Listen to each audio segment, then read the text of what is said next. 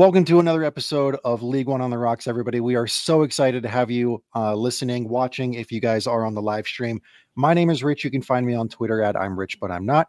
Joined as always by Bryan. You can find him on Twitter at Mediocre Ace. How you doing, man?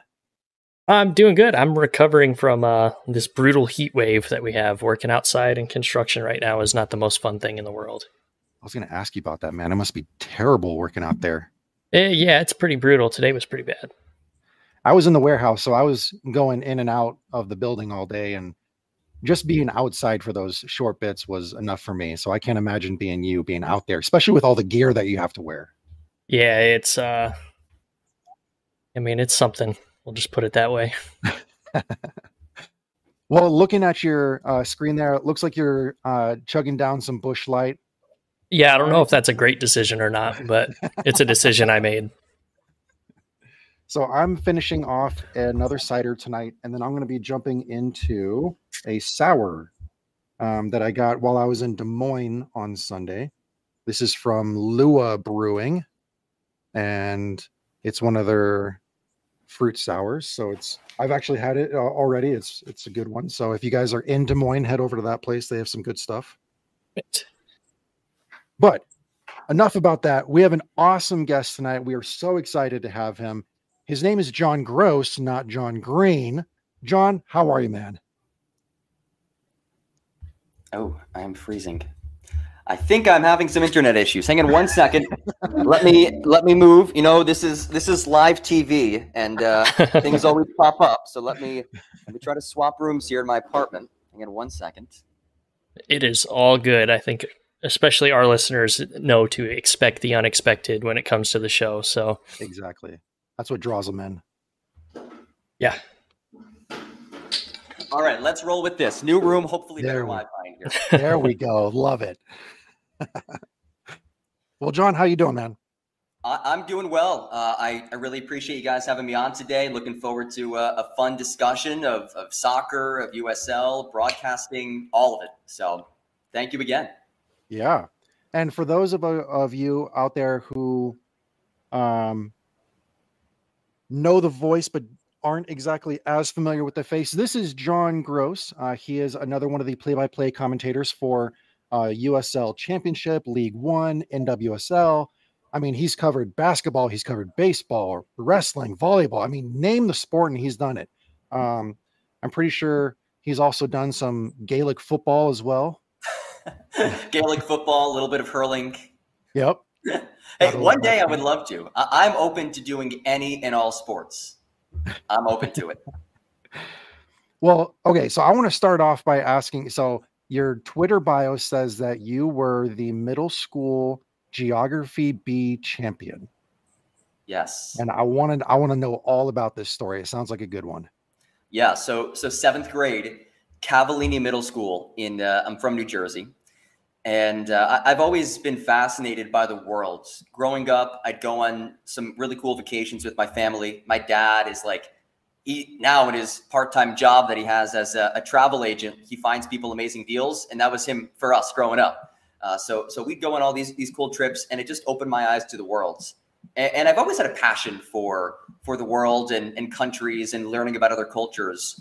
So 7th grade comes. It was the first year that I was allowed to enter this Geography B because in 6th grade, they, for some reason, wouldn't let us in. And I was so nervous the night before. And the next day, I ended up winning.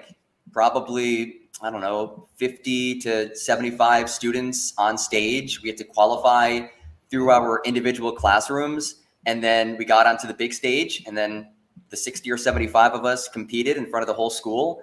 And I won. It was awesome. But 8th grade, repeat attempt, unsuccessful. What was the final question?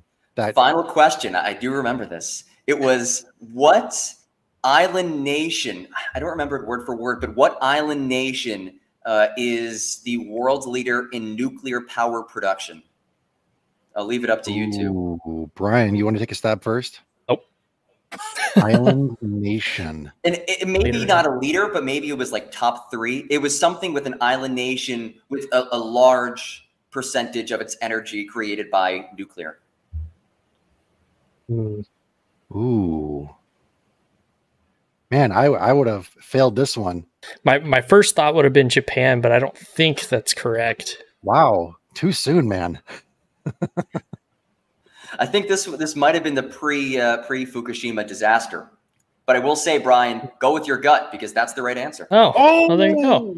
Oh, nicely Japan. done. So, Brian, you could have won the Cavallini Middle School Geography Bee. I could have, yeah. I think if it was a one question B, then yes, I probably could have. But anything further than that, and I don't think so. Man, if you were going to force me to guess, I was going to say Philippines. Dang. So, but Brian, congrats, man. That's awesome. Yeah. You are clearly smarter than a sixth grader. I don't know about that. Anymore, I look at my kids' math homework and it's just, nope, I got nothing. Can't help you, bud. I'm with you there. I do substitute teaching in my spare time back in Charlotte, where I lived for most of the year. And when these students ask me to help with their math, I say, I'm sorry, ask another student. Yeah. Well, you performed well on the big stage. You also translated that same effort into play-by-play commentating. You love that segue, don't you? Yeah, that's a good one. Nice. So you graduated from Penn State with a degree both in broadcast journalism and international politics. So I guess before you even went to Penn State, when did you know that you wanted to get into broadcast journalism?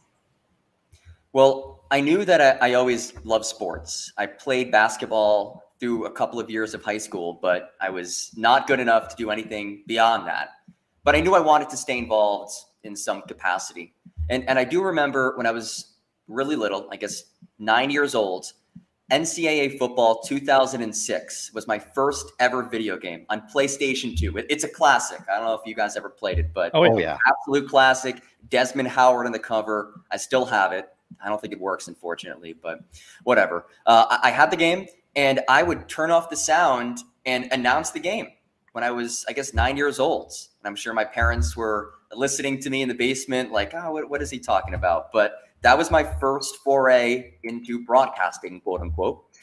And then in high school, when I realized that I could actually do this for a career, I decided to connect with three of my best friends, and we started a sports talk radio show online, which was basically just a podcast called Sportsaholics 24/7.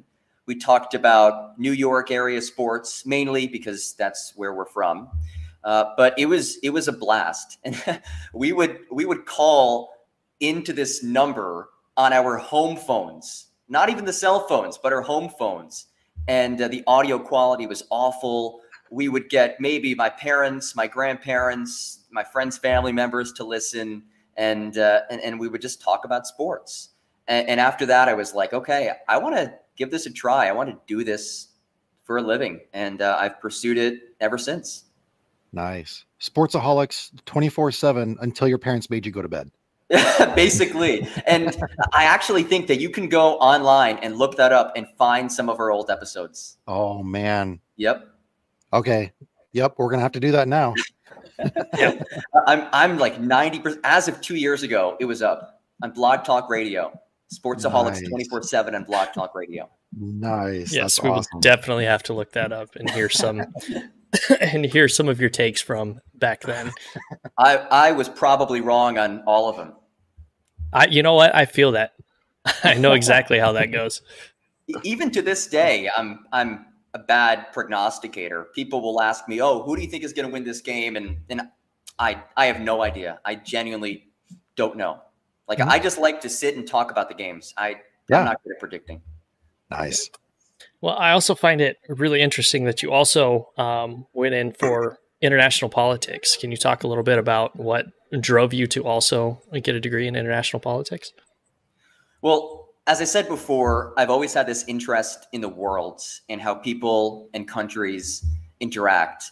I don't think I really ever, even when I was going into college, ever had a plan to pursue that as a career, since I knew I wanted to do broadcast journalism. So it was kind of almost for fun. Like I had to get either a second major or a minor. So I figured if I love this international politics so much, I might as well just take classes on it. And it was an absolute blast. It exposed me to so many new things.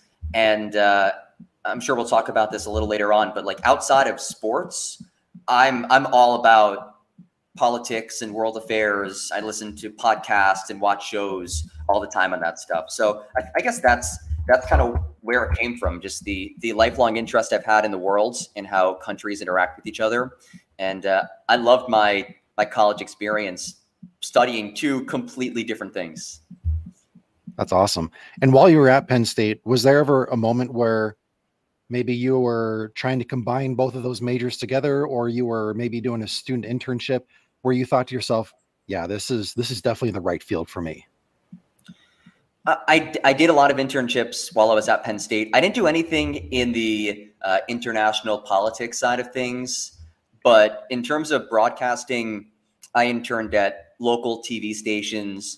I was very active with the student radio station at Penn State. That's where I got by far the most experience broadcasting in college. And that is where I truly realized, okay, this is awesome.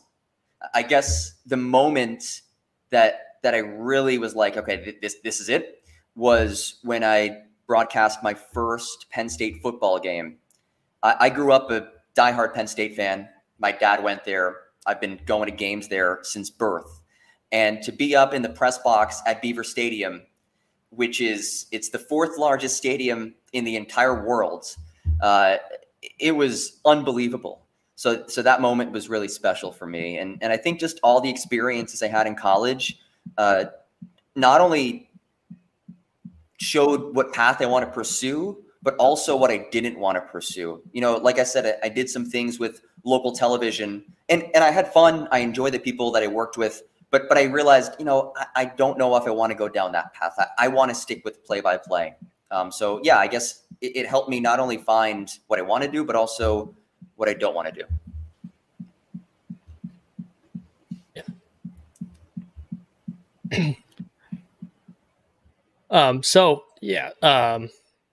What, after graduating from Penn State and getting your degree, what was the biggest hurdle that you had to jump over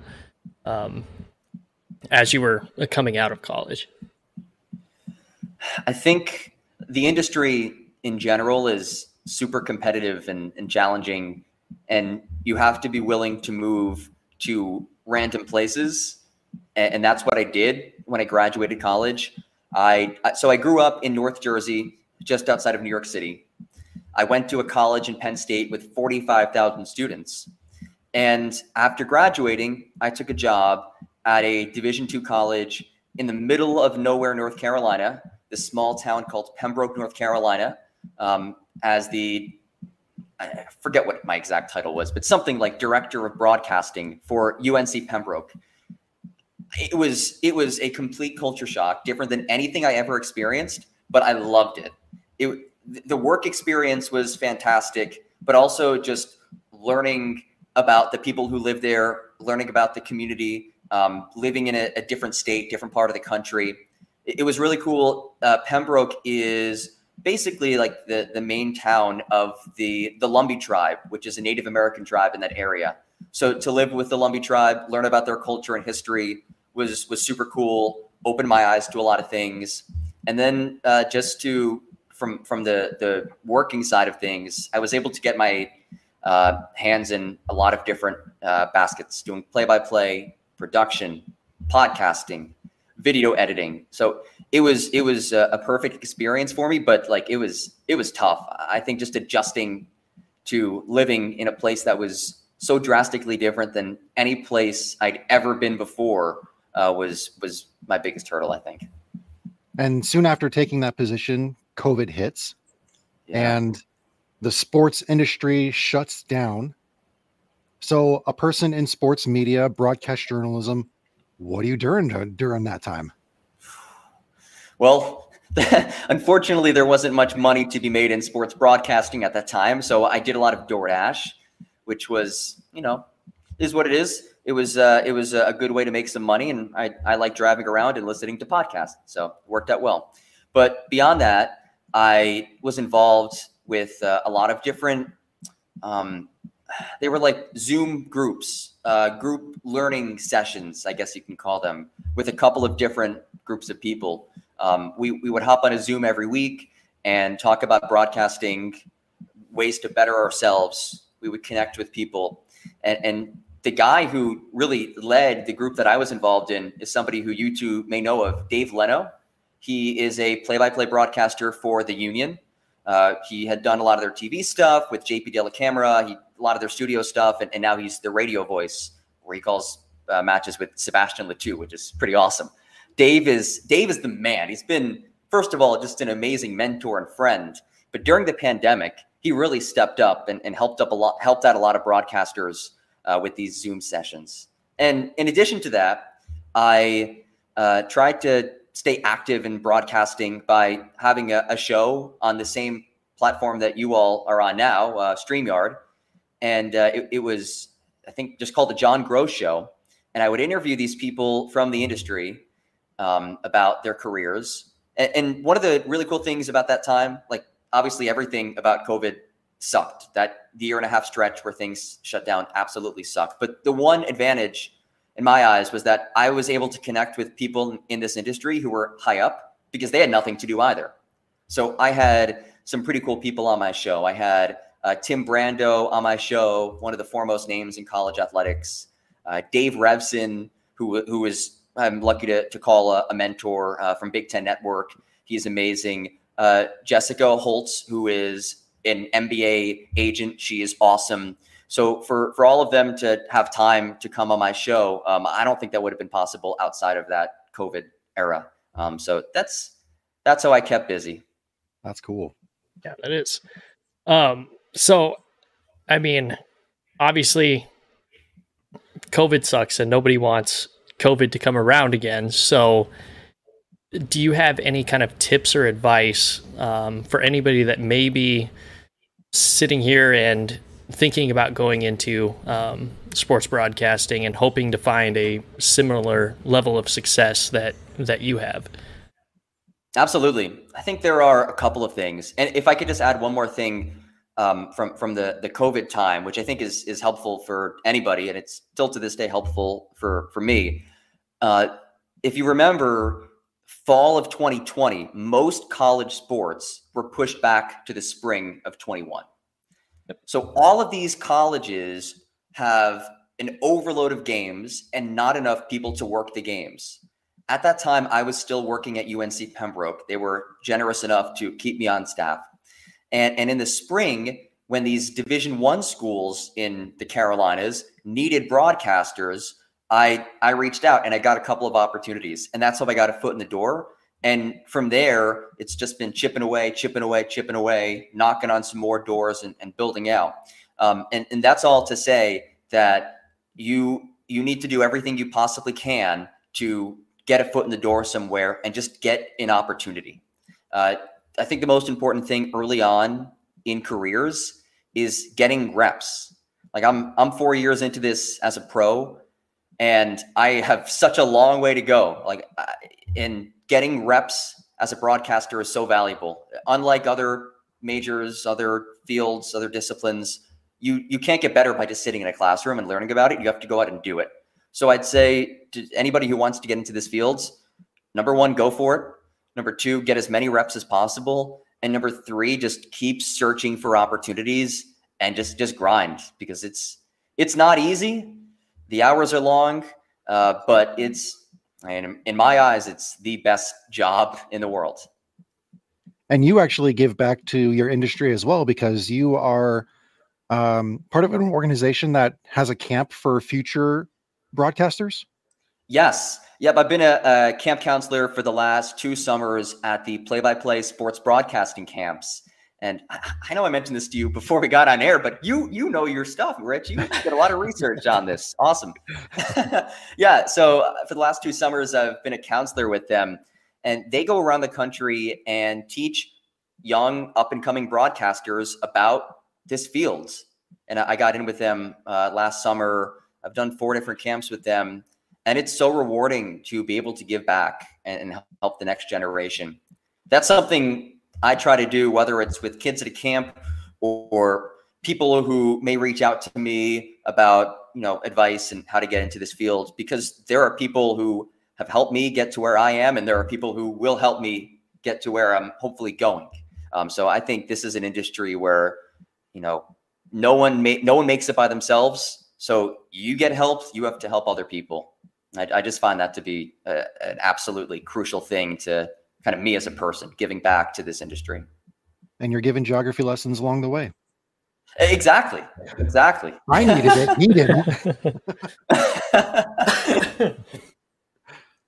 Awesome. I will say this to add to the whole geography, international politics discussion. There are sometimes situations where it's helpful in my broadcasting, just the context. Like I don't talk about politics on air or rivalries between maybe rivalries in sports between countries, but nothing about religion and stuff like that. But it does help me in terms of the context of sporting events. I mean, let's say, for example, if I'm broadcasting, not that this would probably ever happen, but like the Old Firm, right? I mean, that's religion based. Or if you have two countries that have a history with each other, then there's more on the table than just the game itself. So I think in that way it has helped a little bit.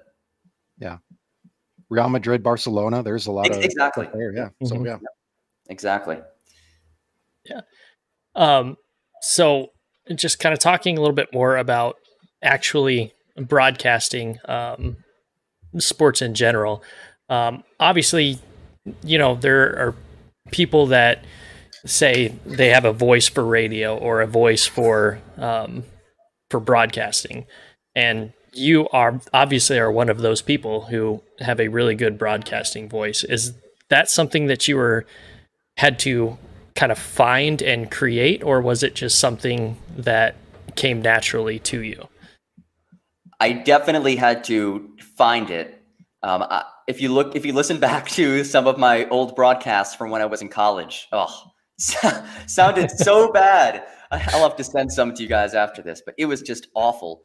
I when I was in college, I connected with a guy in the theater department at Penn State, and he was a voice coach, and I took some lessons with him. Super helpful, really helped me find my voice. And as he explained it, everybody has a voice that's inside them, a deeper voice, a voice that allows them to project more. It's just about accessing that. So that's number one. And then number two, one of my main mentors, a guy from ESPN named Judson Birch. Shout out Judson. He's the best. He suggested that I try an improv class, improvisational acting. So I did that last fall. I think that helped me with projecting my voice and also with just broadcasting in general and working with an analyst, because have either one of you ever done an improv class before? No, but I want to. It sounds fun. Yeah, do it. It is an absolute blast. The overarching theme of improv acting is yes and. It's taking whatever comes your way and dealing with it and making something out of it. So it was super applicable for broadcasting, because I don't know what's about to happen in the broadcast, or I don't know what my broadcast partner is about to say. It's about how I react to it. So those two things I think really helped me find my voice in a literal sense, but also in a figurative sense as I've grown. And it's still something I work on all the time, improving in terms of how I sound, improving in terms of how I react to things on air. Do you ever do vocal exercises before broadcasts, or do like the tongue twisters? I don't do tongue twisters. What I will say is that there are some names that can be tongue twisters, so I'll practice those names to get those out of the way. Most of it just comes down to breathing and being relaxed. The biggest thing that I learned in that voice class was that, like, throughout the day, we have so much stress and tension being built up in our body. Think about this. When you wake up in the morning, that's when your voice is the deepest, right? Because you're relaxed. You're chilling. You just got up. You don't have any work emails to worry about. You haven't been sitting in traffic. You're not stressed. You're chilling. So it's about releasing that stress, relaxing, breathing through your diaphragm, and yeah, just doing some breathing techniques. So that's what I'll do prior to some broadcasts. And then also there's some times where maybe my voice feels a little bit raw, feeling a little bit under the weather, or I've done 4 games in 4 days, and I have this spray that I use, kind of like I don't know, maybe a chloroseptic, I think it is, that helps that as well. Nice. Yeah, it's funny you mentioned the morning stuff with the low voice, because that's when I record all my Barry White albums. It's perfect. It's absolutely perfect for that. Yeah, we've been trying to get Rich a job reading books on tape, so we think he's got that kind of voice. Absolutely. So go for it. We need to get those going right when he wakes up. He just needs to have a script in front of him just to read off. Yeah, I've done some voiceovers, but I haven't done any like voice acting. I've submitted some stuff, but I haven't gained any like contracts just yet. Well, keep pushing. You'll get there. I have no doubt. You have a great voice, so keep it up. Thank you. So over in the live chat, Ranting Blue Penguin Media, that's Tim, our friend of the show. Hello, Tim. Tim wants to let us know that he thinks every show that we did was an improv class. So it's pretty close to that. We have a outline that Rich puts together, but yeah, we've gotten to the point where we riff quite a bit more than we used to, for sure. Oh yeah, for sure. Yeah. But that makes it more entertaining, right? Makes it more fun for you guys and for the listeners, I think. Yeah. Which is great. We hope so, anyway. So can you kind of talk about what your reaction was to being offered the opportunity to go into like the professional level of sports, as opposed to doing things more on the collegiate side? Yeah, I mean, first of all, like, I absolutely love college sports. I love working in college sports. But on the professional side, this is their livelihood. You have people who literally putting food at the table depends on how well they perform. So everything is much higher stakes. And to me, that also forces me to elevate my game. So that's super important to me. Every broadcast I do, college or pro, I'm putting 110% effort into preparing and, performance on air. But that's something I always think about. And then I guess just my reaction at the moment was just, I'm honored. I really feel grateful for every opportunity that I have, whether it's pro, whether it's I do some high school sports when I'm back in North Carolina. Every game I do, I'm grateful. So yeah, I think just being grateful for every opportunity. That's my reaction for every game that I get offered to do. Has the industry ever changed into, okay, this is a job versus getting up, being super excited to go to work, and this is exactly what you want to do, you're loving life? I can honestly say that I've never once rolled out of bed the day of a game and said, oh, I have to broadcast tonight. Never once. And if that day ever does come, there's something wrong that's happened. But I consider myself so lucky in that regard, to work in a profession that allows me to be, happy with my job. I guess the downside of what I do is I'm a freelancer. So I have to keep track of all of my expenses. I have to file, different taxes. I have a bunch of these W-9s, 1099s, 1040s, I think. I don't know, a whole bunch of numbers, which, as we talked about before, numbers, maybe not my strong suit. That's the biggest downside. But other than that, when it comes to simply broadcasting games, it's great. It just feels like I'm talking about sports, and that is what it is. But like, it's fun. I do that with my friends for no money. So when I get paid to do it, it's even better.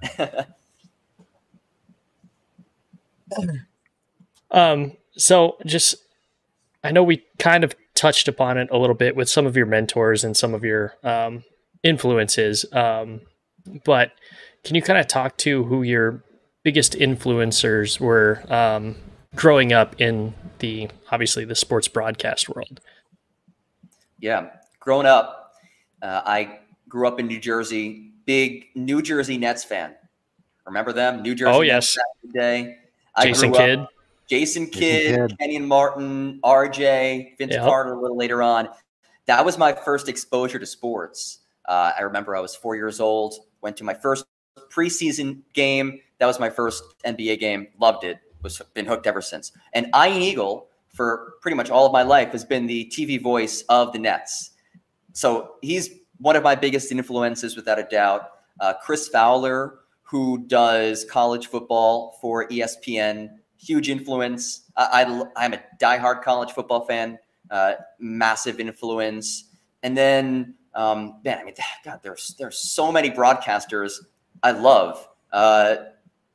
Soccer, I love watching all the different types of broadcasters. If they're a Spanish-speaking broadcaster, it's a completely different style of broadcasting than a British or American broadcaster. So I take a little bit from all of those different styles.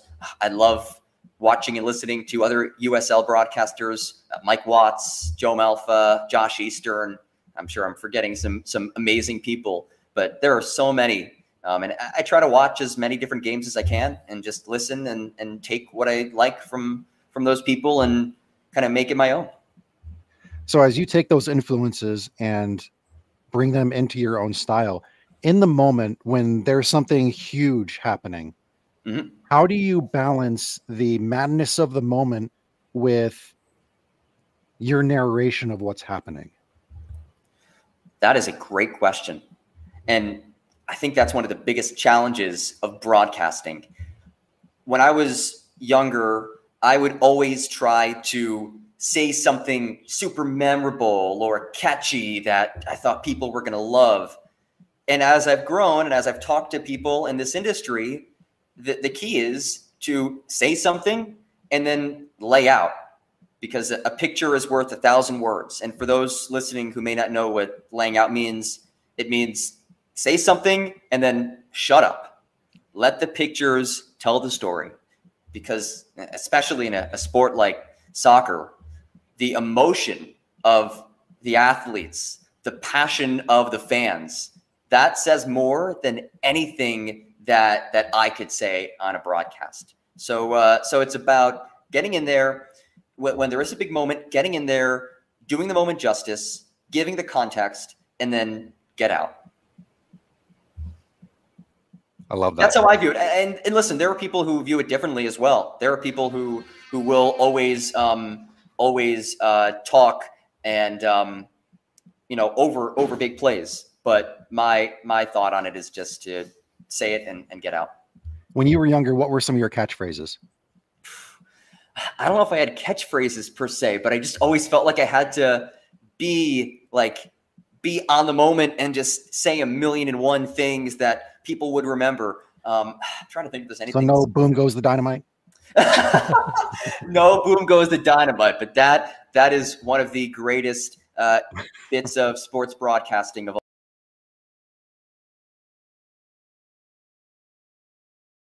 I went to the U.S. Open Cup between Union Omaha and Chicago. I was there with Chip from Walkin' 90, and we went to meet up with a couple of Chicago Fire fans at a bar before kickoff.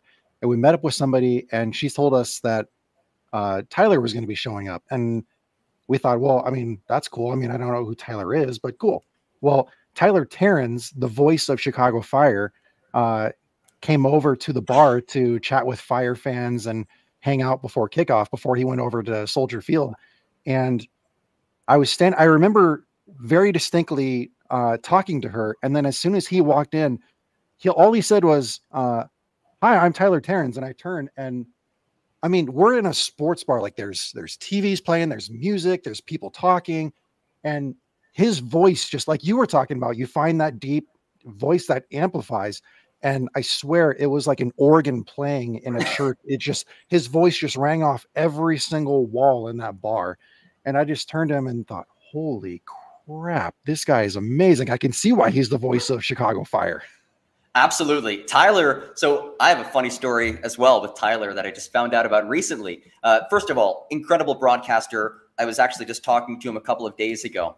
I recently found out that my grandmother, who might be watching this, shout out grandma if you're watching, she was Tyler's Hebrew school principal. Hebrew school is like Sunday school for Jewish people growing up. She was his Hebrew school principal when he was very little.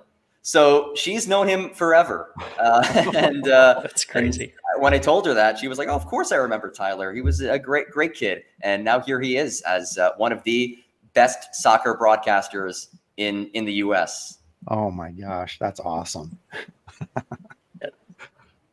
I mean, it's definitely a small world. Like it's huge, yes, but random things like that make it feel so small. Yes, it is crazy. So I know we've kind of talked about some of your influences and some of the announcers or personalities that you like listening to. So I guess my next question would be, is if you could mix a sport and a specific broadcaster, who would you have call that sport? Like mine in particular, I would love to see Mike Breen from the NBA. And if anybody doesn't know, he's the one that yells bang every time on a three-pointer. I would love to see him call something like wrestling or soccer. I would love to see either of those things because I think it would just be hilarious to see. Darts, man. Darts would be great as well. Oh, that's a good one. This is a great question, and that is an awesome answer you gave. I think I'd have to go with Ian Eagle because he's similar to Breen in that he does a great job of like really just enunciating on those big calls, and he just makes it feel bigger than it is. And he's also so fun. Ian Eagle calling golf, that would be pretty entertaining, I think. Yeah. And then Peter Drury, who personally is my favorite soccer broadcaster, him calling American football. I mean, him calling anything I think would be great to listen to, but him calling American football would be interesting. I would go with Andres Cantor doing like poker. Poker, yes. I was actually just before this, I was showing my girlfriend his call of the winning penalty kick in the World Cup and the passion that he showed. Like that is one of the single best calls of all time. I think that, and then Peter Drury's call of Roma have risen from their ruins. Manolos, the Greek god. Those two are probably my favorite calls. And the crazy story about the second one, the Drury call, going back to the whole catchphrase thing, he didn't have that planned. I heard an interesting interview with him. He said that when he said Roma have risen from their ruins, he only said that because he didn't know who had scored the goal. He said that to fill time. And then after he said it, he found out that it was Manolos and the Greek god in Roma, which was just that's awesome. Yeah. Drury also had the Wayne Rooney bicycle kick. He had Sergio Aguero's goal in the final dying seconds. I mean, he has had some amazing calls over the years. He has iconic. Did he have I think 2010 World Cup South Africa, a goal for South Africa, a goal for all of Africa? I think that might have been him as well. That could be him. Either way, he's phenomenal. Yeah. You know, I honestly, like some of the greatest like plays that you hear, I really feel like when you watch, just because we talked about darts is insane when those announcers they find a different level every time they do something like that. Every time you hit a 180, just exactly like Tim said in the chat, 180 or a perfect 9-darter, there's really nothing better than that as far as broadcasting, in my opinion, goes. A lot of energy, that's for sure. So you mentioned that you're a big basketball fan. It's been a huge influence on you, college football as well. Is there any style of broadcasting that appeals to you more? Like in terms of the way that a sport is broadcast? Sure. And the way that they're called by the commentators. That's tough. That's so tough because the sports are they're so different. Like baseball compared to basketball, compared to soccer are all so different. I really like the tempo of basketball. That's a lot of fun. I love soccer just because it's nonstop. I mean, you have one break in the middle of the match, and other than that, you're rolling for 45 to 50 minutes at a time, which is great. Football's fun. Football is really tough because you have like these quick bursts of insane action and then 20 to 30 seconds of nothing, which is challenging. And then baseball, I'm sorry if there are any baseball fans out there watching this.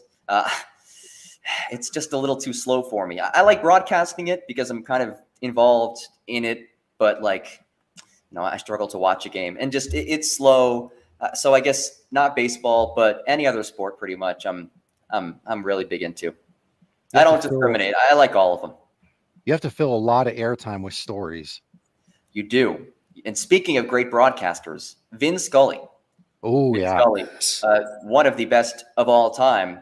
And what makes what he did so impressive was the fact that he was solo all the time for baseball. Yeah. That's crazy. Vin was an absolute legend. He was, yeah. Definitely. So kind of getting more into what you're currently doing as for USL and stuff like that. The friend of the podcast and also a USL play-by-play commentator, Ross Davenport, posted a picture of his stat sheet to social media not too long ago. What information do you personally include on that stat sheet? I will actually show you in 1 second. I left this in my other room when I moved. It's going to be a good one, man. Here we go. So everybody prepares a little bit differently.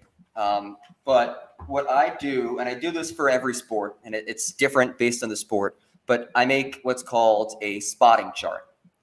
And I'll show you. This is from a Richmond versus Tormenta match earlier in the season. And it's blurry. Let me turn off this blur if I can do that. I use the same thing on my screen, so I get it. I'm not even sure how to. Do you know how to turn this blur off? I use NVIDIA Broadcast, so I don't know if it's on. Okay. Well, I'll do my best with this. Keep it central. So I have. So this is Richmond, for example. I have everybody who may play, all of their individual stats listed, appearances, starts, goals, assists. I have their hometown, their heights, their positions. I have individual notes here on the players. So I have what they did last match. I have any recent trends, goal in 3 straight matches, whatever it may be, or are they leading the league in assists, leading the Golden Boot race? Then I have like personal info about every player. So let's see, I'll give you an example. Chris Cole, for example, he trialed in 2021. He commuted over 2 hours from Virginia Beach to Richmond while trying to secure his first pro contract. So those are the type of notes that I have. And I have those for every player. And I have like key information highlighted in yellow, extra key information highlighted in green. The blue, you can see those are coach quotes. So I speak with the coaches. I'm sorry, this is a little blurry, but I speak with the coaches. I have some notes here from Darren talking about that player. And then on the side, I have team notes as well. And then I have the full-on generic coach quotes going down the side. I have on the top their record. I have what they did last season, info about the head coach. And then I also have like some team stats down here and what's coming up next in their schedule as well. So I do that for every team. And, I would say 70% of the info that I have on there, I actually don't mention on air just because there might not be a chance or maybe a guy won't play. But you have to be prepared. Like I'll give an example. Last match I did, Jimmy Villalobos scored for 1 Knox against Chattanooga. So, I knew he played for Chattanooga previously. And when he scored, I was quickly able to mention scores against his former club. So it's moments like that when you have to know to fit in those those storylines. But yeah, that's what I have on my charts. And again, everybody does it a little bit differently. So Bryan and I spend a lot of time on our outline on a weekly basis. I know that I do more statistical stuff. Bryan does a lot more, eye test type stuff. How long does it take you to make that sheet? So it depends. If I've done these clubs before and I have the players with their name and info and coaching info and all that stuff, it typically takes me about 2 hours per team.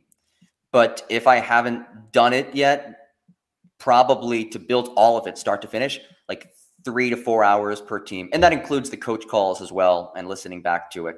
So it's a lot. And I think in general, the rule of thumb is 2 hours of prep for every hour that you're on air. That's for most sports. And I'd say that's pretty true for how I prep for soccer as well.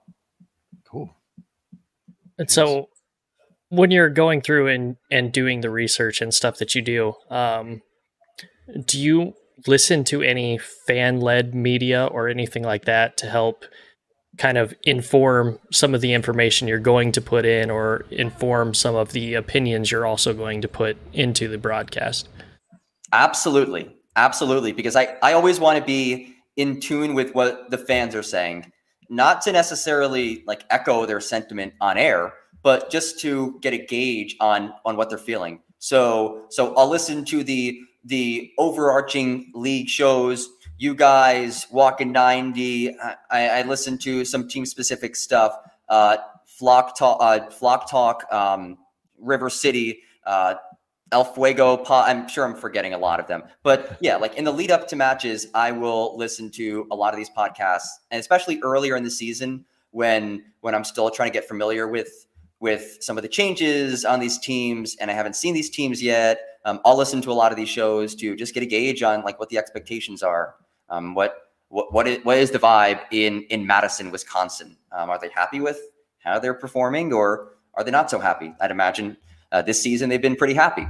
Yeah, so I listen to a lot of these shows, and to anybody out here who does have a show, like, keep it up. People are listening. I'm listening. We're all listening. So keep it up. You all do really, really good work, and important work at that. Well, thank you very much. We all very appreciate that a lot. That means a lot to us. Of course.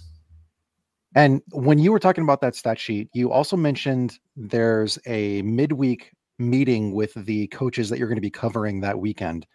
What are those meetings like? Yeah, so those are really important. I talk for, it varies, 15 to 20, 30 minutes with each head coach, and I'll have some typical questions, their thoughts on their previous match, what they've been focusing on in training that week and in the lead up to that specific opponent, things of that nature. But I'll also do research before those calls to have more pointed questions. This guy's been playing really well as of late. What has led to his recent uptick in production? Or you guys have conceded corner kick goals in back-to-back matches. How much of an emphasis are you putting in that in training? How are you trying to fix that? So those calls are crucial. And I want to give a lot of credit to the coaches who I speak with in League One and USL Championship. They tend to give really good insight, and it makes my job a lot easier. So shout out to the coaches, shout out to the communication staffs as well for setting those calls up. But man, those are instrumental to having a good broadcast.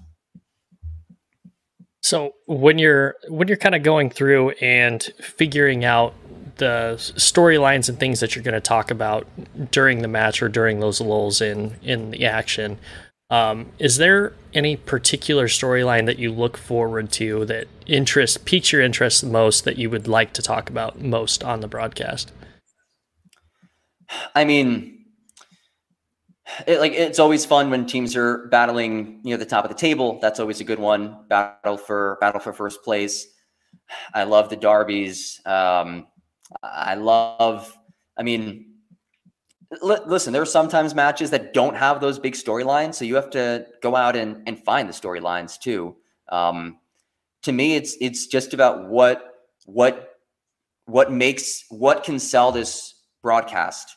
I think anytime there's like any big storyline for a broadcast, I will always throw that in the intro to let people know early on, hey, this is what's at stake.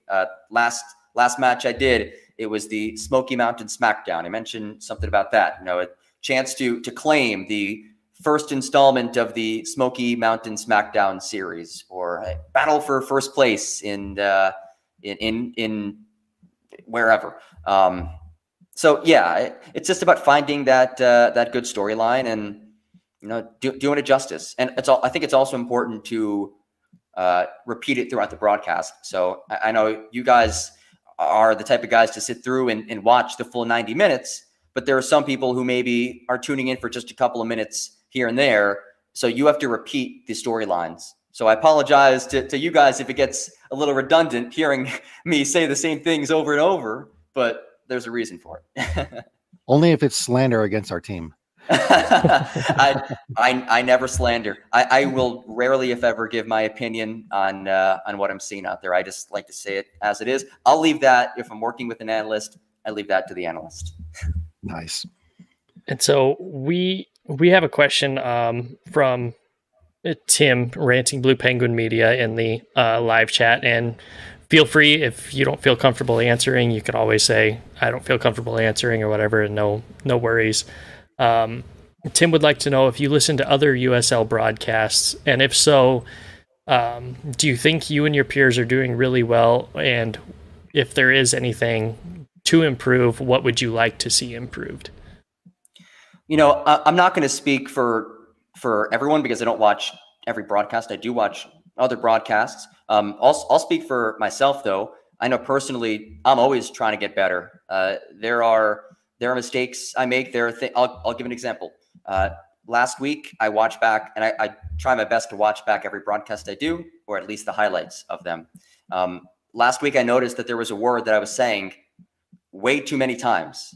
So I got home, and I literally made a list on my phone of 10 different ways that I could say that same thing, but in a different way, so I can mix it up.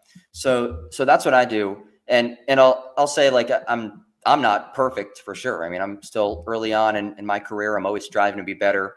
I'm never satisfied. And I'm sure that every other broadcaster, not just in, this league, but everywhere, the best of the best are always trying to get better. So, yeah.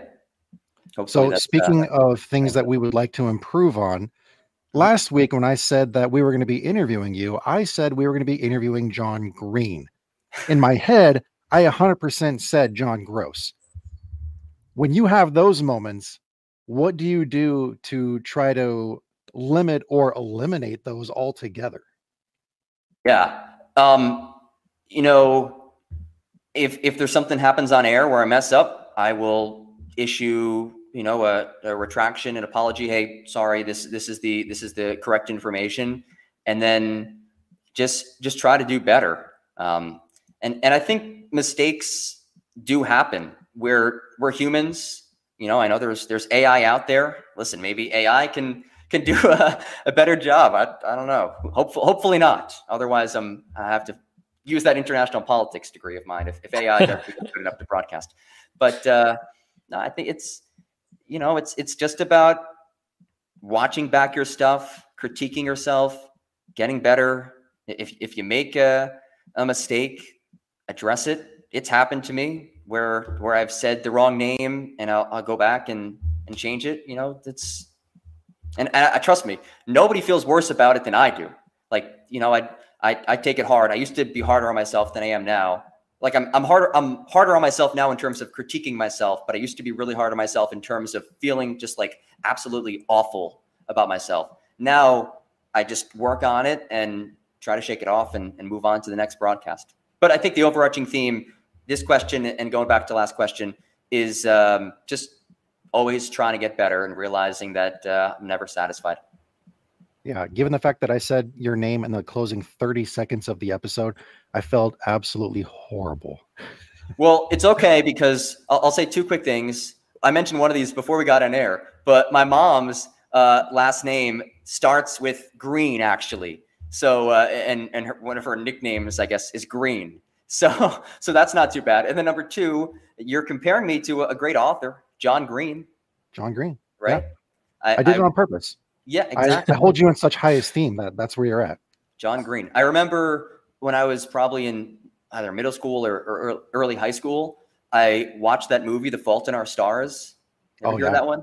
Yeah. Mm-hmm. Oh, I went to the movies. It was myself, three of my best friends. We were the only guys in the entire theater. And like, it was such a good movie. I was crying at the end of it. Mm-hmm. But John Green, great author. So trust me, I was not offended. Good. Yeah. And I feel that too, because I'll go back and I'll listen to every podcast that we do, and I'll listen in and try to find ways where I maybe I can interject in here a little bit better, or I should do this differently. And I still, to this day, cannot stand the sound of my voice. When I listen to myself back, is that something that just comes with time? Or have you ever gotten over hearing your own voice on the broadcast? I don't know about like getting over it. It's definitely easier than it once was. But it's just a necessity of being in this industry that I have to go back and rewatch and listen to my broadcasts. It's the only way that I can get better. So I guess at this point, I wouldn't say I'm over it, but I'm used to it. It's a valid point. Yeah. Okay. So since we talked about mistakes, let's talk about things that we're most proud of. What's your most treasured soundbite? Most treasured soundbite. Like a single call that I had that I think was that like I really enjoy. Okay. Yeah. What's your goes the dynamite? That's a really good question. I think I know a couple from last year when I did some. There were two NWSL moments that I had that were really special. One was when I had the honor of calling a Megan Rapinoe goal. She's the best, and that was super special. And then another was Angel City versus Gotham. There was like an amazing nutmeg, and she had a pretty crazy goal, just kind of towing the byline, and somehow scored. And that I thought that was a fun call. Probably those two. I'm trying to think if there's anything else super memorable. I mean, I've had like games that I remember, but in terms of specific calls, I don't know. I haven't had that. I haven't had like that buzzer beater moment yet. I think when I get like a buzzer beater or like a game winner at the death in like a playoff match, something like that'll probably be the memorable moment. So just talking about having these things that you want to have be memorable moments, do you have any sound bites that you have planned for these moments, or is it going to be just something that comes out completely naturally? Nothing is the only thing that I plan on the broadcast is the open. I don't type up a script per se, but I have an idea of what I want to say. And of course, if I'm working with an analyst, I'll go through that with them ahead of time. We have the rundown of what the elements will be in the open ahead of time. So I'll come up with a question to lead them into whatever you're all seeing on screen. But yeah, when it comes to the match itself, once the whistle blows, I don't have any sort of scripted things. Some people do. Mike Breen says bang. Yep. A lot of people have their catchphrases, and they do a great job of it. I've heard the people who have their catchphrases, they didn't go into it trying to have that like as their thing. I think Mike Breen, I hope I don't butcher the story, but I heard this on a great episode of Old Man of the Three. It's JJ Reddick's podcast. Oh yeah, it's a great one. Sorry to promote another podcast on your podcast, but they do a really good job. Just like I listen to that one too. Yeah, great show. And I think he said something along the lines of he just said it in a game, or he was like saying with friends, and one of his friends was like, "Oh, you should use that. That's a great line." And that was it. I might be butchering that a little bit, but it was basically, it kind of came naturally. So no, I don't force anything. I don't have anything scripted. I guess the only time that I will occasionally have an idea of what I want to say of an occurrence that happens during a match is if there is some sort of milestone that might be reached in that game. Then I have to know going into it, not necessarily word for word what I'm going to say, but I at least have to have that in the back of my head that this player can do this thing in this game, and this is the context that goes with it, if that makes sense. Yeah. Definitely. Jim Nance, I think the story behind Hello Friends, whenever he says friends, I think the story that I heard in an interview one time was that whenever he says the word friends, he's actually saying like hello to his dad. And so instead of saying hello dad, he always says hello friends, but then it just became this whole inclusive thing. That is amazing.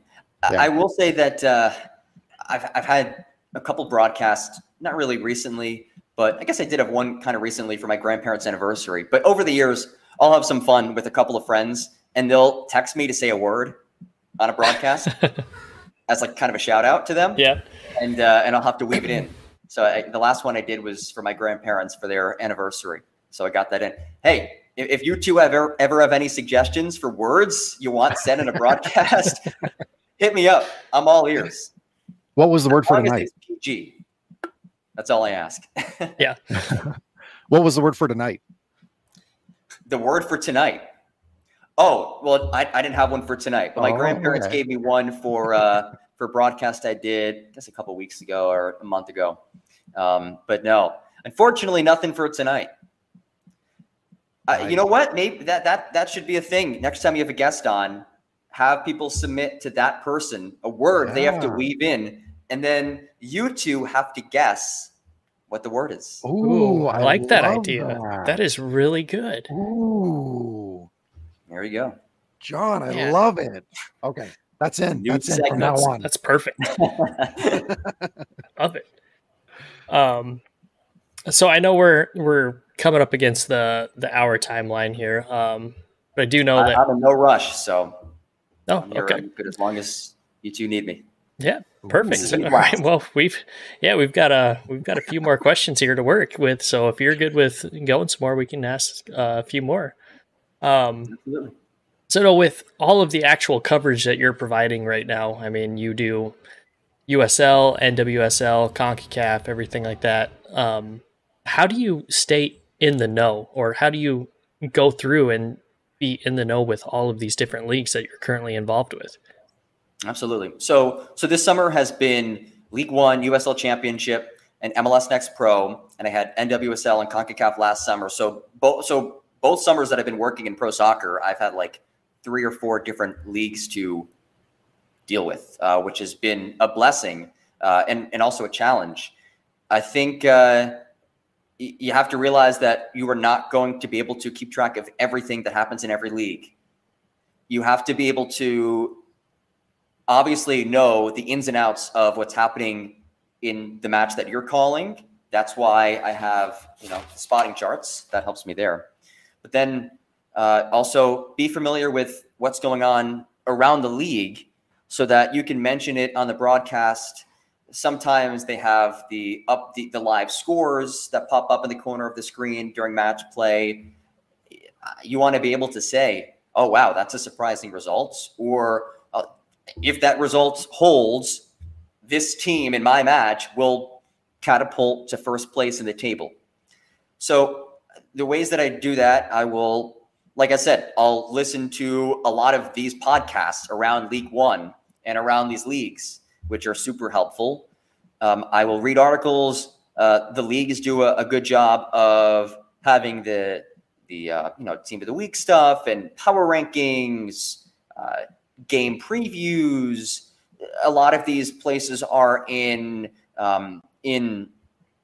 cities that have newspapers or websites who cover them, and that's super helpful. I know, and I'm gonna blank on a lot of these. Madison 365. I read a lot of their stuff when I do Madison matches. There's so many.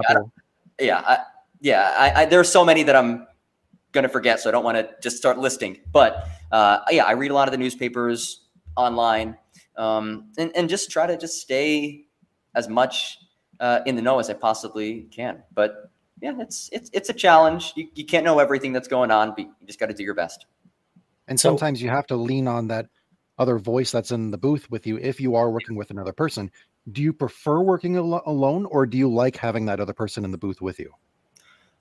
I like working with an analyst, no doubt. And working solo is fine, not a problem with it. But I like working with an analyst. Especially the analysts that I've had the honor of working with over these last couple of years, they're so knowledgeable, so unbelievably good.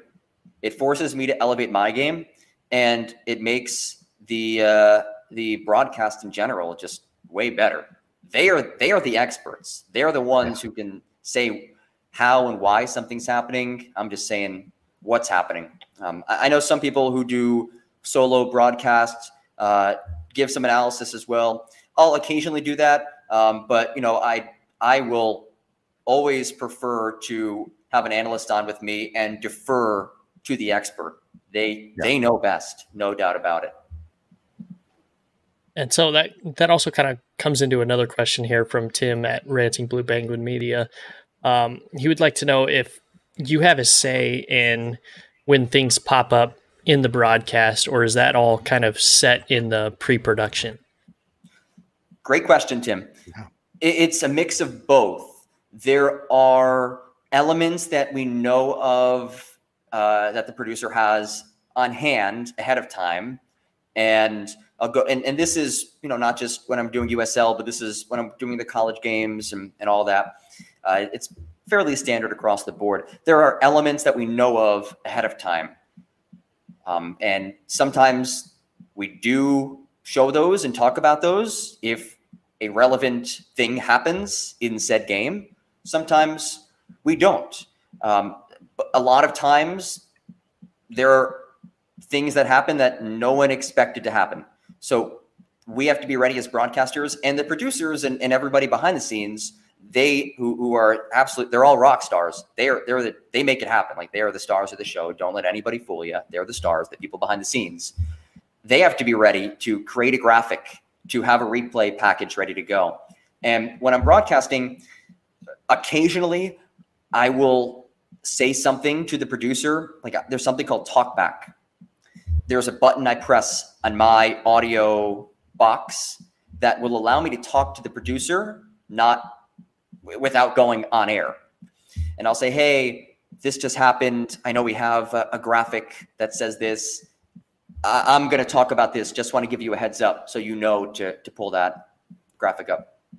But most of the time, it's the producer saying, all right, replay coming in 3, 2, 1, or we're about to show this graphic, whatever it may be. I think overall, Tim, the key with putting together a broadcast is communication between the production side of things and the broadcasters. We have to be on the same page so that whether I want to propose something, which again, I don't do that very often, or the analyst wants to propose something, which does happen more often. They may say, hey, let's get a replay of this. I want to give the X's and O's on that. Or what mainly happens is the producer says, hey, let's talk about this. I'm about to show a shot of this person. That's the communication side of it is key. And while they may be the stars behind the broadcast, they're hearing your voice. Do you find it difficult to carry your singular voice through the entire broadcast? It's not necessarily for. It depends on the sport, I guess. For soccer, it's certainly more doable. A lot of the stuff, some of the stuff we do at halftime maybe is, that kind of gives me a time to rest, right? I have a little bit of a breather there. And it's only an hour and a half, maybe a little over an hour and a half of me actually calling the match itself. Meanwhile, baseball, like, you're talking 3 to 4 hours of you talking by yourself, a lot of dead time. I've done it. I did it for a whole summer. that was too much for me. But soccer is it's definitely more doable than baseball. Nice. Solo. And so if we're talking about specifically soccer, I think right now, is there any time that you would ever like to include like post-match interviews with, let's say, players or coaches into the broadcast, or is that something you would be interested in doing? Absolutely. I think that would be a great thing to have. And like we talked about before, I get to talk with these coaches every week, and you get to hear their passion, their personality. You get to know them a bit. I think to be able to, talk to them on camera and have the fans connect to them as well, that would be really cool. I love doing interviews, no doubt about it. And, just a chance to showcase coaches or players. Definitely something I would love to do. Nice. We've talked about the early days of Jon. We talked about your influences. We talked about you in the booth. Let's talk about the future. Do you want to stay in soccer? Yes, I love soccer. You look at the structure in American sports. So for most of the year, from let's say early September through early May, I'm doing college sports, and which includes soccer in the fall. But over the summer, you have two main options in the U.S., baseball and soccer. I tried the baseball thing for a couple of years, and while I absolutely loved the team that I worked for and the people that I was with, it was tough doing a game every day. I think it was about 48 to 50 games in a 60-day stretch. That's a lot. 3 hours to 4 hours each game, most of the time by myself. And soccer is just way, again, no offense to baseball people, but soccer is way more exciting. It's the beautiful game, and I've really grown to love it as a broadcaster over the last couple of years since I've had the opportunity to call soccer in this league and collegiately as well. So I hope to continue for a very long time in this sport. So just going over, I mean, I know you're doing the actual broadcasting of games and matches. Is there ever a time in your career that you would like to move into directing these things or editing them, or are you more comfortable and want to stay as a broadcaster and stay quote unquote in front of the camera?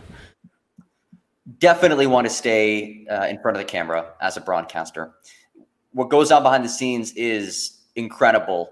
And for anybody who's ever worked in television or has seen what goes on in a production truck or in a studio, they've seen how much of a collaborative effort it is and how much work goes into it. So the utmost respect to everyone behind the scenes, but I'm focused on staying on camera for as long as I can. That's what I'm hoping to do. But I've done some production things. I do video editing as well on the side, make a couple of videos, things like that.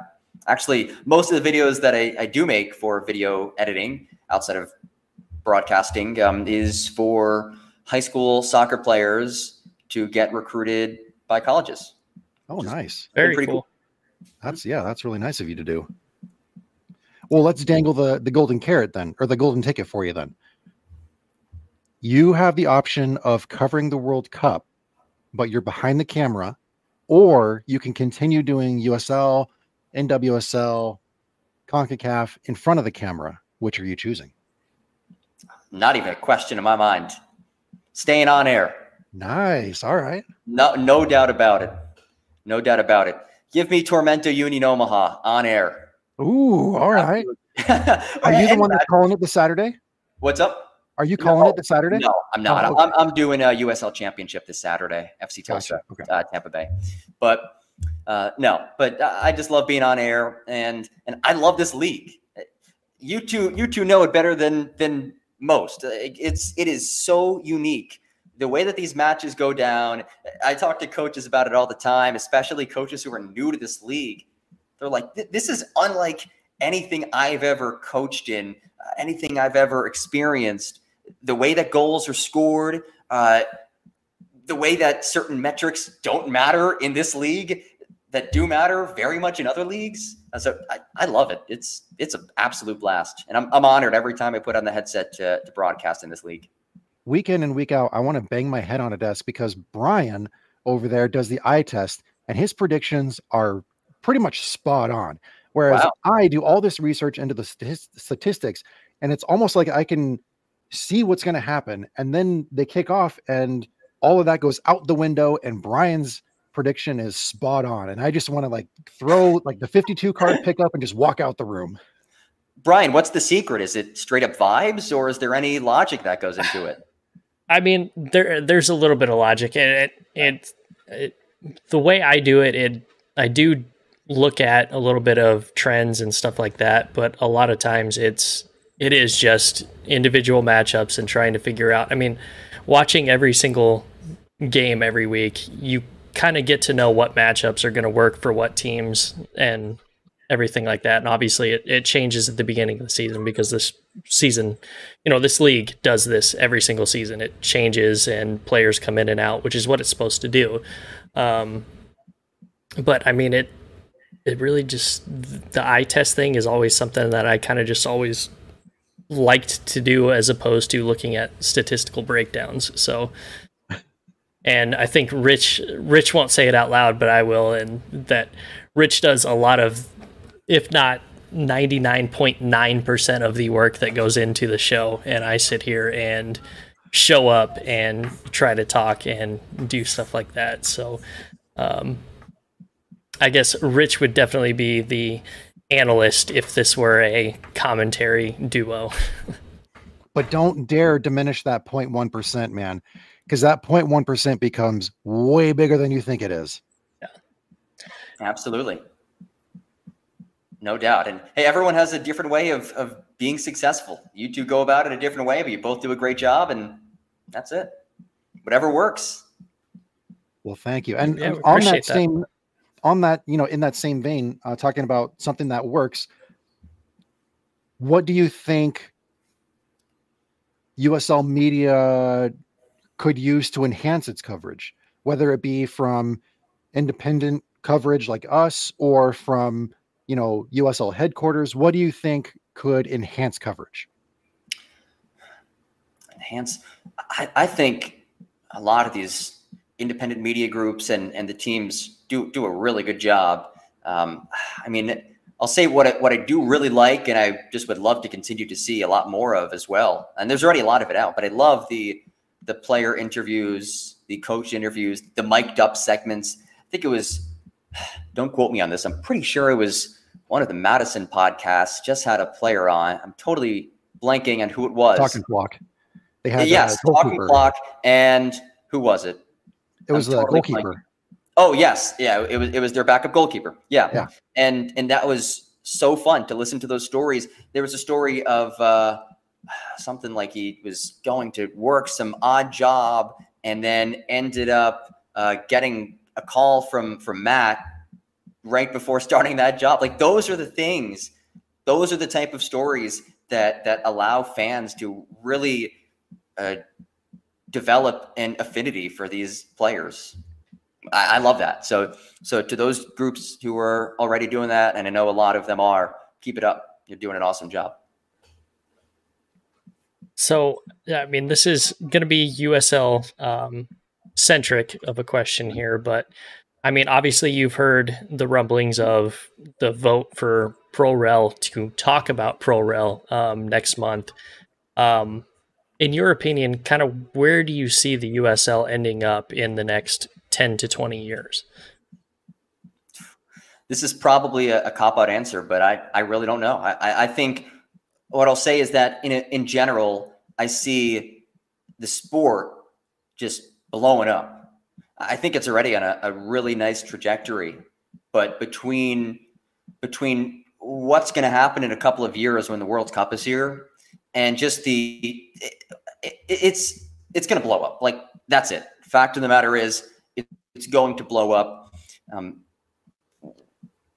That's really all I have to say on it. I think the USL continues to expand.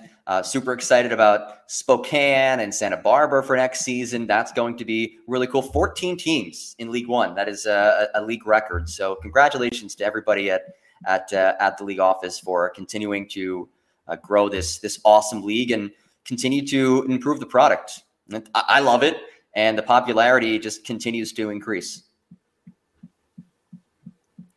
So let's dive in. Again, in terms of 5 to 10 years, I don't know. Like I said, I'm not good at predicting things, so I don't know. But it's the trajectory the league is on is really great. Well, clearly I'm not either, so we should be depending on Bryan for that stuff. Yeah, we'll turn this question to you, Bryan. It's going up and up and up. That's absolutely. There's no doubt about that. It's absolutely going up and up and up. And I just love how the league continues to expand.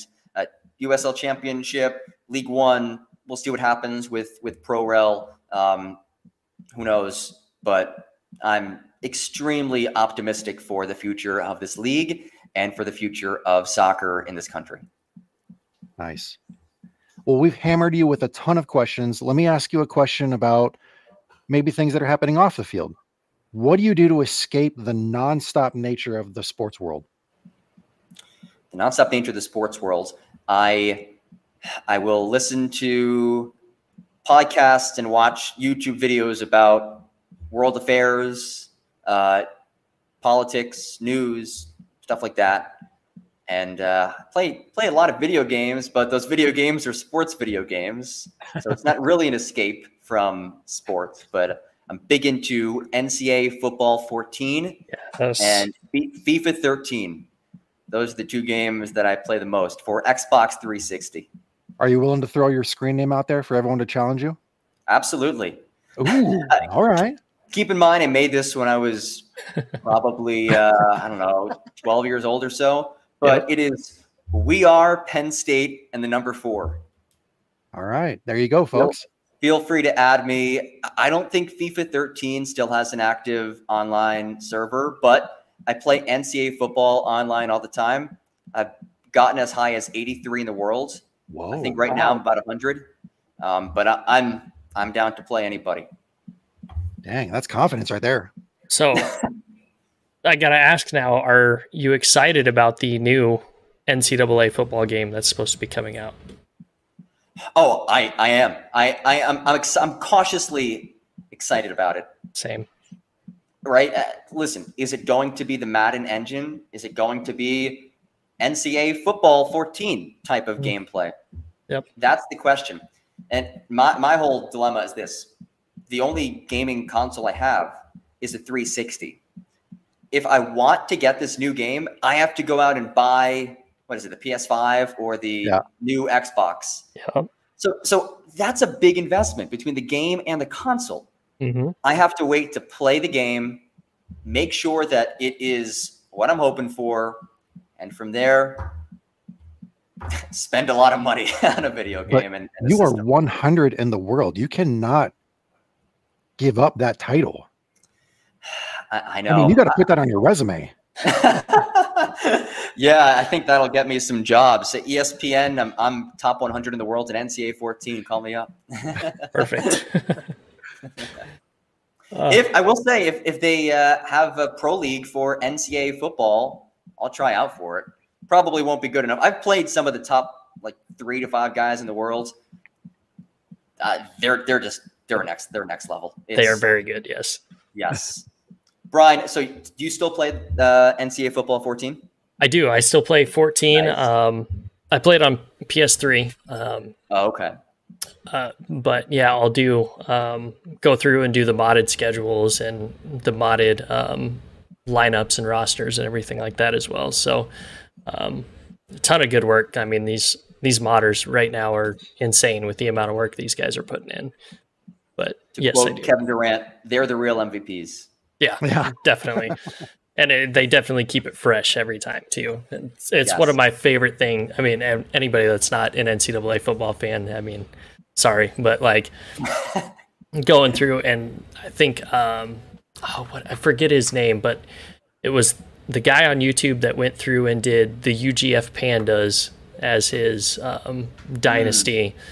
I still one of my favorite YouTube series of all time to see him take a nothing team all the way up to like title contenders. It's awesome. It's so much fun. Well, Bryan, I'm out of questions. Are you good? Yeah, I think we've exhausted our list that we had put together. So we have quite a list going too. So yeah, man, Jon, this is amazing that you stuck around to face every single one of those questions. I really appreciate you taking the time to spend some time with us, answer those questions. This has been a ton of fun. I've enjoyed this. This has been an absolute blast. This is rare for me. Normally, I'm the one asking questions, so it's a bit of a different ball game. But hey, I said it before. Keep up the great job. Not just you two, but all of the content creators across League One, across the soccer and sports landscape in general. Like, you all do an awesome job. I listen. You help me out a ton. And again, I'm grateful for these opportunities I have to commentate in this league. And I'm so optimistic about the future of the USL and can't wait to see what's in store. But Awesome. Thank you guys. Yeah, no problem. And I have a really funny story to tell you. So stay on for just a few more minutes. Sure, absolutely. And for anybody out there, happy to connect if you want on Twitter, Jon Gross PXP. Feel free to connect there. Yep.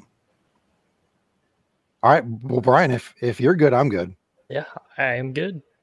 Cool. All right. Well, thank you everybody for tuning in to another episode of League One on the Rocks. My name is Rich. That is Bryan. We will see you next time.